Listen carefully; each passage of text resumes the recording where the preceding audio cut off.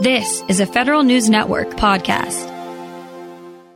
Expenses rose, but so did financial liquidity. That sort of summarizes what happened to the U.S. Postal Service throughout the pandemic. Here with more on what a detailed look at the USPS found, the Cost and Pricing Audit Director for its Office of Inspector General, Sherry Fullwood. Ms. Fullwood, good to have you on. Good morning. So everyone kind of had the sense that there would be a financial impact, probably many of them, on the Postal Service from the pandemic. And that's what you were trying to find out in general? Generally speaking, yes. All right. And tell us basically what you found out here. Well, this report focused on three primary areas, and that was the increase in expenses, how the Postal Service attributed the expenses to products in lieu of the restrictions for social distancing and not being able to get into the plants to track the way the mail is being moved around, and the impact on liquidity. Our liquidity assessment was in line with what the Postal Service reported. We did find that the way they developed supplemental processes to identify the mail movement and therefore attribute the costs to the products. And the biggest finding was with regards to the expenses in terms of tracking and validation, where we noted that there were some gaps in how the expenses were tracked and reported and validated. And let's talk about those expenses for the moment. What expenses tended to rise the most? Where did they have to pay the bill here for the pandemic? It was a little bit of a mixed bag, and what we found changed not drastically, but somewhat when they, based on our report, they basically built a more robust workbook that better tracked and validated the expenses from what we originally reviewed at the beginning of the report. But when we started looking at it, the major cost drivers were moving mail from air to surface because a lot of the air wasn't as available. And then the increase in parcels meant that there's less space on the vehicle, so there's some increase in transportation costs due to moving more packages than actual mail. Also, there's a PP&E, which is obviously something that no one had prepared for because we don't have gloves and mass volume laying around and masks and things like that. That was another major cost driver. And then the change in employee availability, where you had less people in the plants, but the work was actually increasing with the increased parcel volume and having to now find staff because a lot of people were out due to COVID, and so you had to do a lot of new hiring and training and things like that. So pretty much across the board then, everything connected with getting the mail delivered. And yet the liquidity of the Postal Service went up, and that's been a long-term issue for them. What did you find with respect to liquidity, and how did that happen? Liquidity primarily rose based on several factors. One, the Postal Service had defaulted on $7.8 billion in retiree payments. They deferred their Social Security taxes. In an agreement that was set to expire in April of 2020, they borrowed $3.4 billion based on that agreement, not knowing what was going to happen because that was at the beginning of the pandemic. They also reduced a lot of planned capital expenditures, and the increase in parcel volume helped drive some revenue increases in that area. So it was a combination of a lot of things they did earlier on, I would say, in the pandemic that allowed their liquidity to be higher than anticipated. We are speaking with Sherry Fullwood. She's Cost and Pricing Audit Director for the Office of Inspector General at the Postal Service. And you mentioned the expenses rose, the liquidity rose, but there were issues with how the Postal Service could assign the cost increases to the specific products that they offer. Is that what you were trying to explain? So with regards to how they assign the costs of products, typically what happens is they have people that go into the plants, they go look at the transportation vehicles. There are people that are sampling the mail as it moves, and based on that sample, they can kind of determine what percentage of various costs. Like if I were sampling a mail carrier, I can then say, okay, this mail carrier is doing 10% of this type of mail and 20% of that type of mail. And I'm very much trying to make this an easier example for people to follow. It's a lot more detailed than that. But they're sampling the mail to see how that mail is moving. And then they're saying, okay, well, mail carrier labor costs are X. And based on what they were actually carrying, we can determine what percentages of their labor costs are going to be attributed to that product.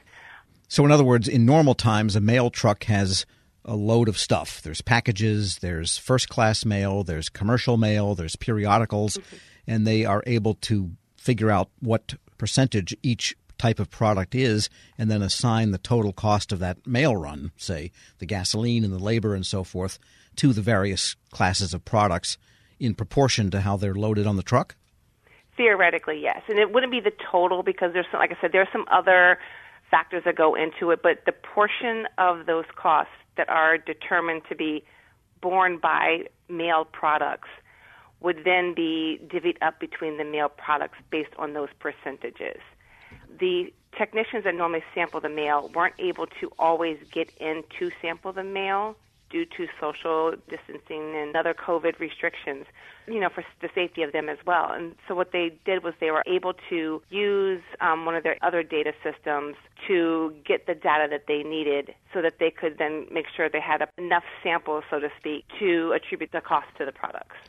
Got it. So it sounds like that could maybe be a permanent workaround if it's accurate. They're evaluating it now to see if that is something that they can put into place on a permanent basis, and that would be utilizing data from a system as opposed to people all touching the mail. Yeah, because every piece of mail has a barcode. It seems like that might be a clue as to where you could find out that particular data of what type of mail it is, and therefore what the costs attributed to it might be. Yes, that is what they're evaluating now. And then they would have to propose that with the PRC for approval. So adding this all up, what are your main recommendations for the Postal Service? Our main recommendations were the largest concern that we had and what we recommended was that there wasn't a documented process. They had processes in place for like how to track and validate expenses due to natural disasters or smaller local unanticipated events. They did not have anything in place for a nationwide exigent event, whether it be a pandemic or other crises. So it took some time to kind of develop something that made sense. And what they were doing originally was everyone was just kind of grabbing their costs from the various places and estimating costs, but uniformity wasn't there. So our recommendation was to develop a uniform process that somebody can kind of follow to say, okay, if something happens, particularly on a larger scale level, how should we be tracking these costs? How should we validate these costs? So there's a little bit of a roadmap to follow in the future so people don't have to pivot when something unexpected comes up. And they went along with the recommendations? They agreed with you? They did agree with us, and they have developed a stronger workbook. They have shared it with us. We have looked through it. We have not assessed it or audited it, but just on the face of what we saw, it is an improvement from what they gave to us at the beginning of this audit, and when they are completed, they would give that to us for their review to close out the recommendations. All right. Sherry Fullwood is Cost and Pricing Audit Director for the Office of Inspector General at the U.S. Postal Service. Thanks so much for joining me. Thank you very much. Have a good day.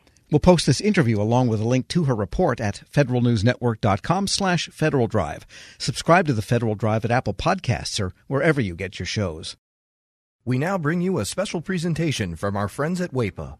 Shane, thanks for joining us. Can you tell us about WAEPA and your new podcast? Mike, great to see you again.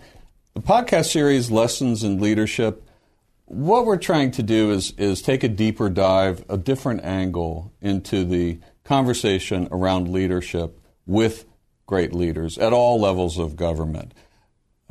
Since the 1900s, leadership has been studied in a serious and academic way. Great man theory, the leader-follower theory, the inspirational leader, transformational leader. All of these are backward-looking development of styles, looking at an individual, figuring out how they did leadership, and then translating it into a form that we can use today to learn, to perhaps emulate, copy. But great leaders, they have more than one style. I truly think that a great leader can adapt and transform into the role that's needed at that time. So what we're trying to do is talk to great leaders and go a level deeper. Tell us about a story in your past. Tell us an inspiration that really affected your ability to lead others. And this certainly applies in the federal space. The federal government, it's over 2 million employees. Great leaders are throughout the federal government, both at the top and the middle ranks.